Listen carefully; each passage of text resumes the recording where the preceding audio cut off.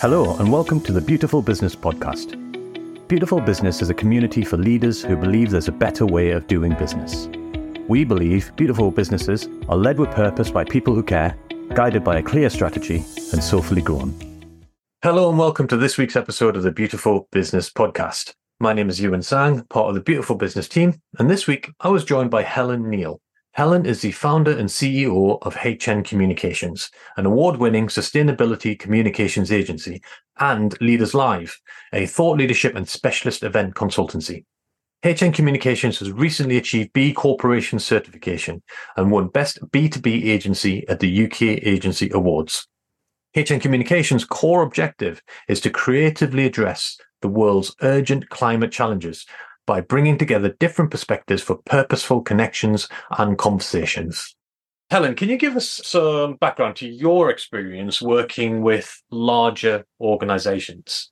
Yeah, most of my career before I started working for myself and before I set up the business was working in large global corporates. So I spent probably about 5 years working at Virgin Atlantic as their government relations manager and worked on all of their kind of policy and campaign aspects of the business, which inevitably brought in the areas around sustainability, as you would well imagine, even back in the, sort of 2005 to 2010 time. And then I stuck with transport, but I moved to car manufacturing and I went to work for Nissan. So I originally started working for Nissan in the UK, and then I spent some time in Paris and managed the European function. And latterly in my career there at Nissan, before I left, I was responsible for their leadership and strategy communications for the business and working with the C-suite and the chairman of the AMEO region in terms of their communications. But again, even with Nissan, a big part of my role over that time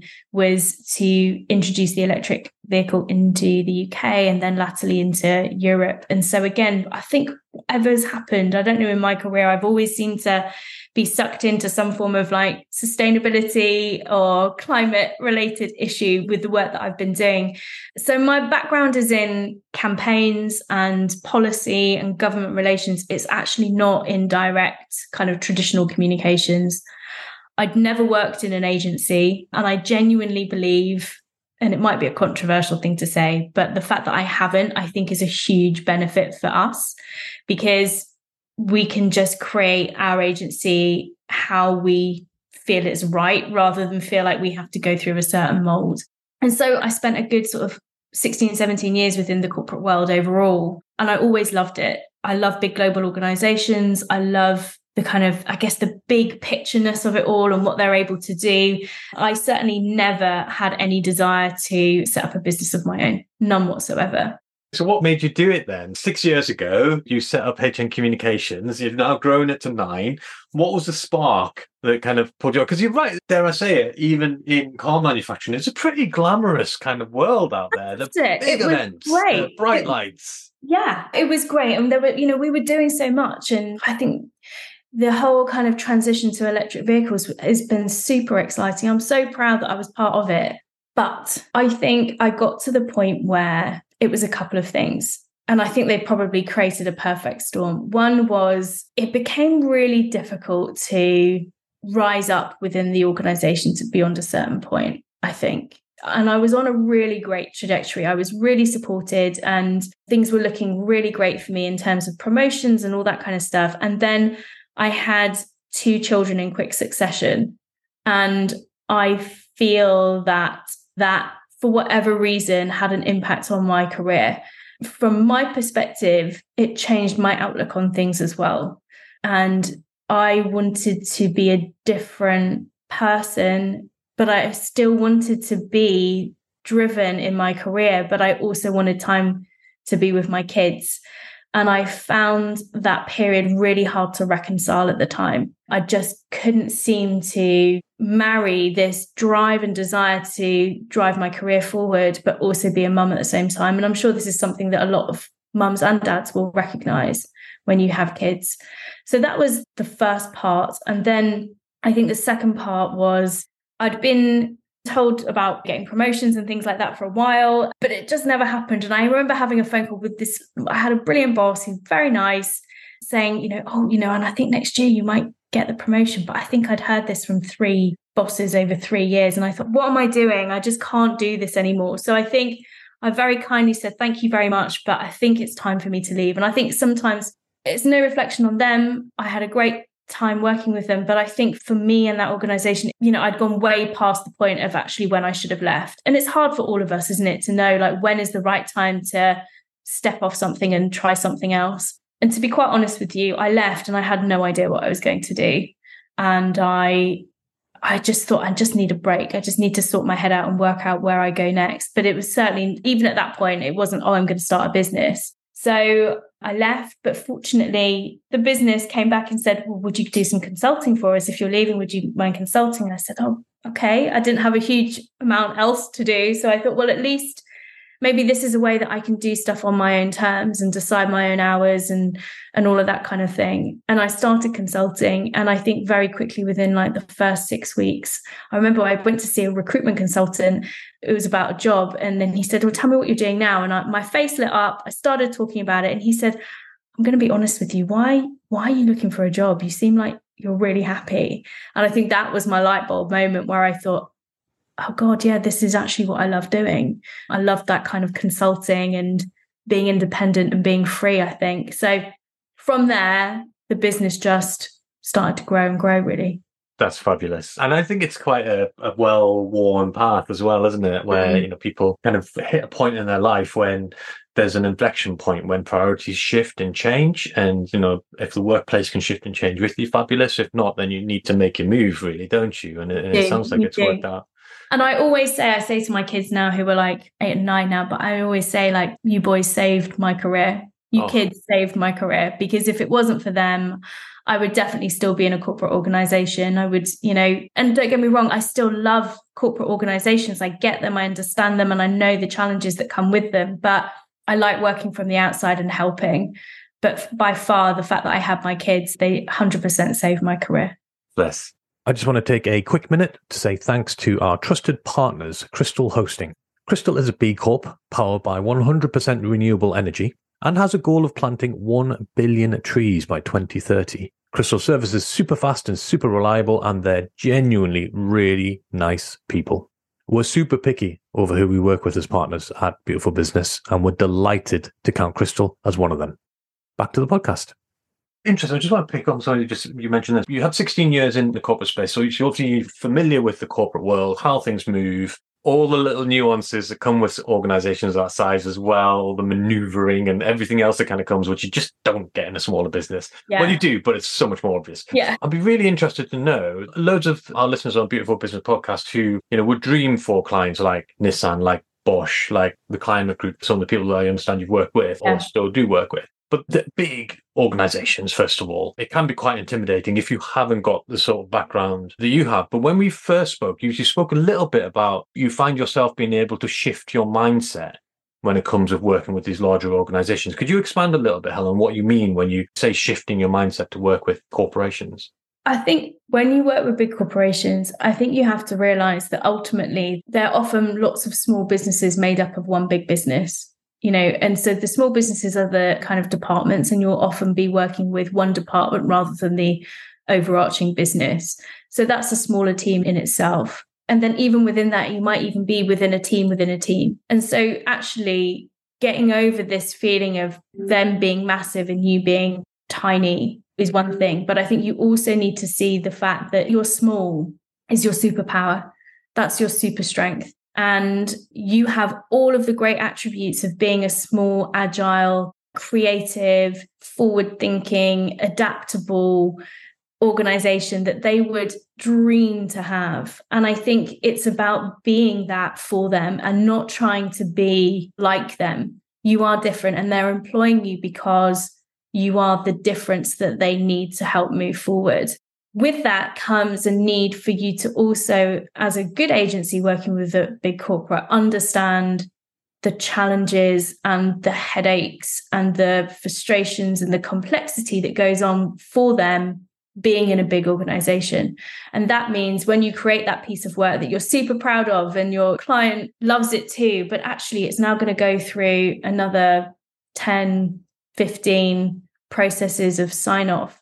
And that's right. That's not frustrating. I realize it is frustrating, but that's right. It's a big organization and that's going to need to happen. So you need to bake that into your thinking and your approach to the work that you're doing from the get-go. So I think it's about being really empathetic to your client who is part of a big organization, the challenges that they're going to have way beyond what you might see as an agency, and be their partner. And I think a lot of our clients tell us, we don't feel like you're a separate organization. We feel like you're our team.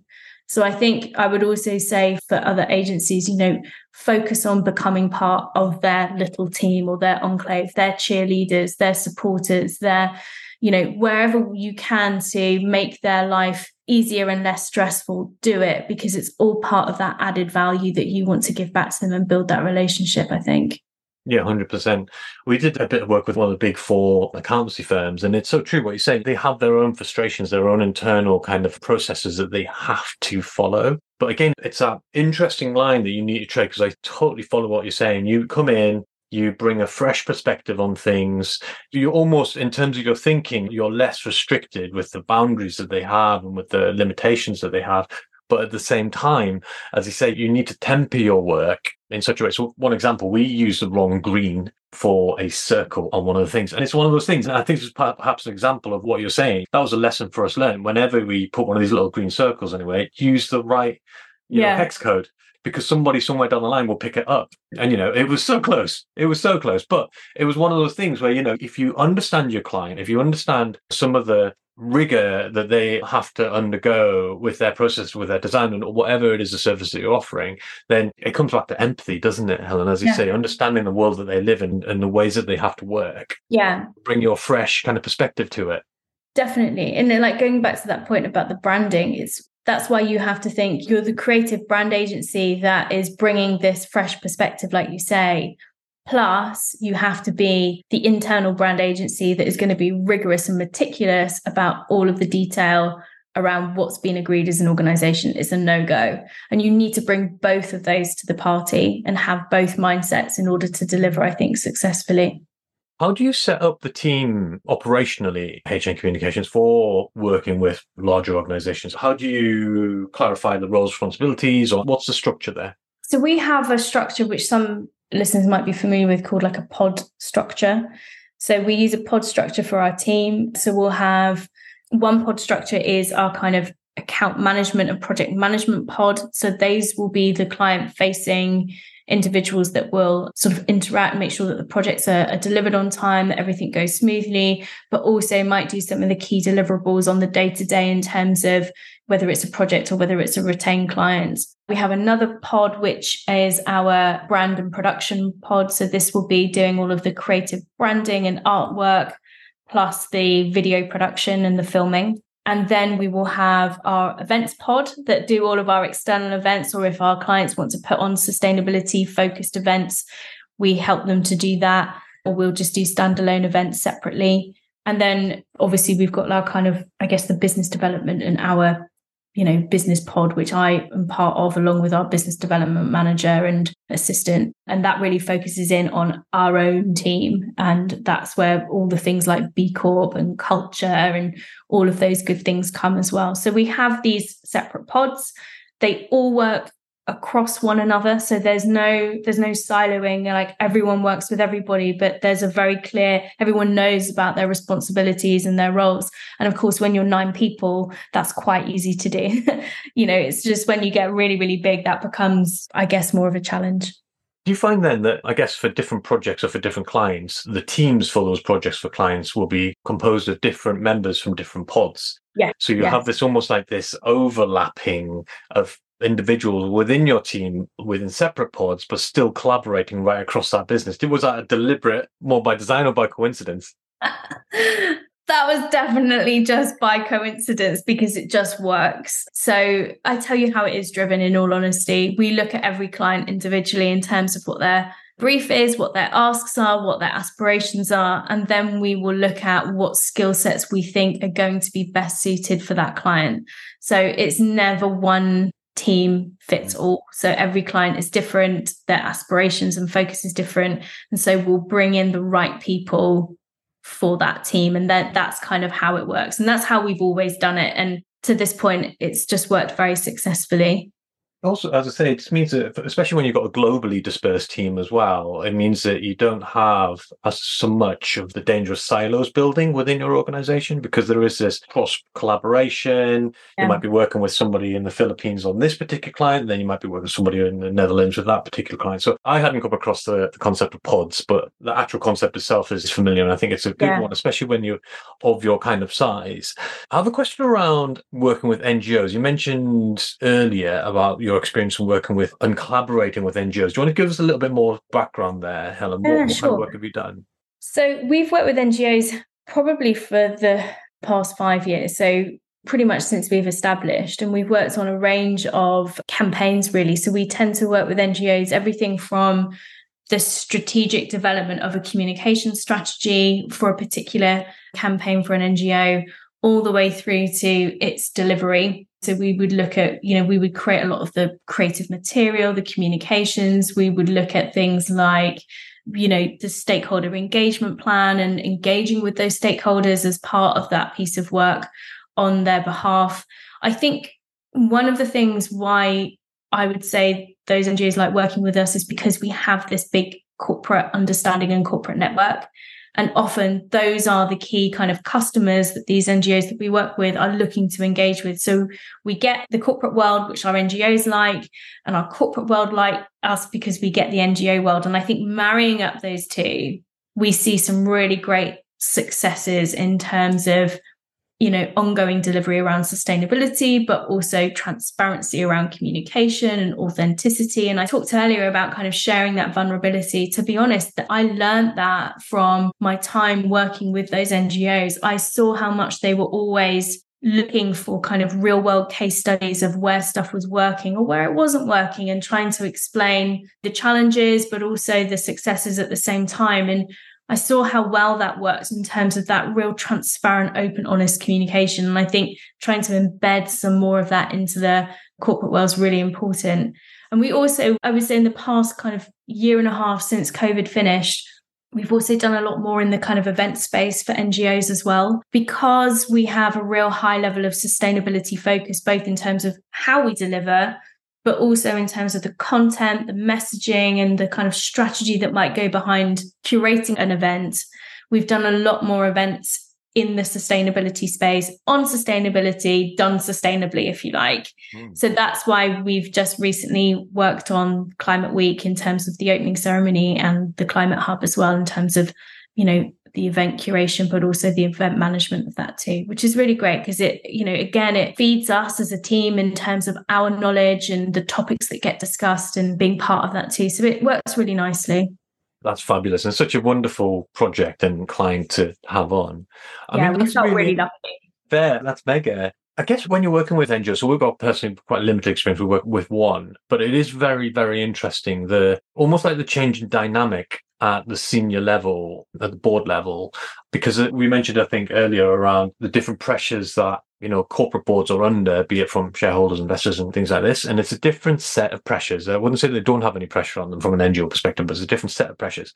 And perhaps that's what allows, or certainly makes it easier for this level of transparency in terms of how they operate. And it is really interesting as well, as you say, that one of the big lessons that you take from working with NGOs is around that transparency, around that vulnerability. And I think linked into that is authenticity that the corporate world can benefit so much from. Yeah, definitely. And I think that's why I'm so keen that corporates and NGOs work more and more together. And I really think, as we talked at the very start, didn't we, about like changing culture, what future leadership is going to look like, the growth of kind of sustainability. I think more and more as those things grow, and I believe they will, everything is telling us that it's growing, that need for the corporate world and the NGO world to come together and collaborate and work together is going to be more and more important. They're going to need each other more and more. And we're already starting to see that there is a lot of success and action and delivery that comes out of that collaboration. So we do some work with Climate Group, and they run RE100, which is around renewable energy. It has hundreds of all of the big kind of global brands that you would recognize, members of this organization. They can come together, share their challenges, share their opportunities, but all through the guise of the NGO to kind of help them move forward.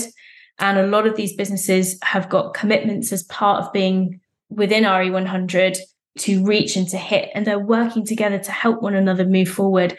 And I think that's where this collaboration piece becomes so essential for where business is heading over the course of the next 5, 10, 15 years as we get to 2050. That collaboration is going to be absolutely key. It sounds cheesy, maybe, but no single business can achieve sustainability and be sustainable on its own. The only way it's going to do that is through this greater collaboration than we've ever seen before.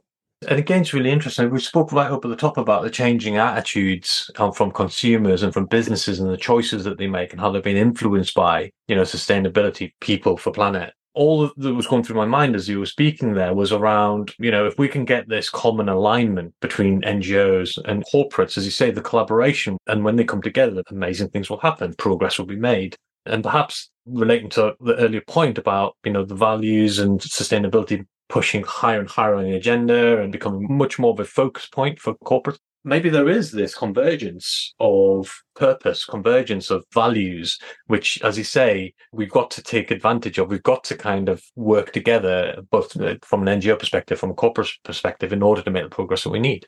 Yeah, I agree. And I think that there are plenty of businesses out there and NGOs that share those values that you've just described. I also think that there are some NGOs and there are some corporates that are not there yet. And there is space for criticism. There is space for push and, sharing the uncomfortable from the NGO space. There is a need for that. And I feel that that should continue to happen. But we must also offer the solutions. And I think it's really important to keep positive and believe that we can and that we will move forward. And that's only going to come, in my opinion, through big global business and government. Really, they are the ones that will drive the change for the rest of us. That doesn't mean to say that we shouldn't be doing our bit. And of course we should be, but really meaningful change comes from these big global corporations and governments. And we need to get behind them and push and hold them to account, but also help them get there positively as well. A big thank you to Helen Neal, the founder and CEO of HN Communications, for joining us on this week's podcast. Thank you for joining us for this week's Beautiful Business podcast. Beautiful Business is a community for leaders who believe there's a better way to do business. Join us next time for more interesting discussions on how businesses can bring about change, helping communities, building a fairer society, and safeguarding the planet. You can also join in the discussion at www.beautifulbusiness.uk.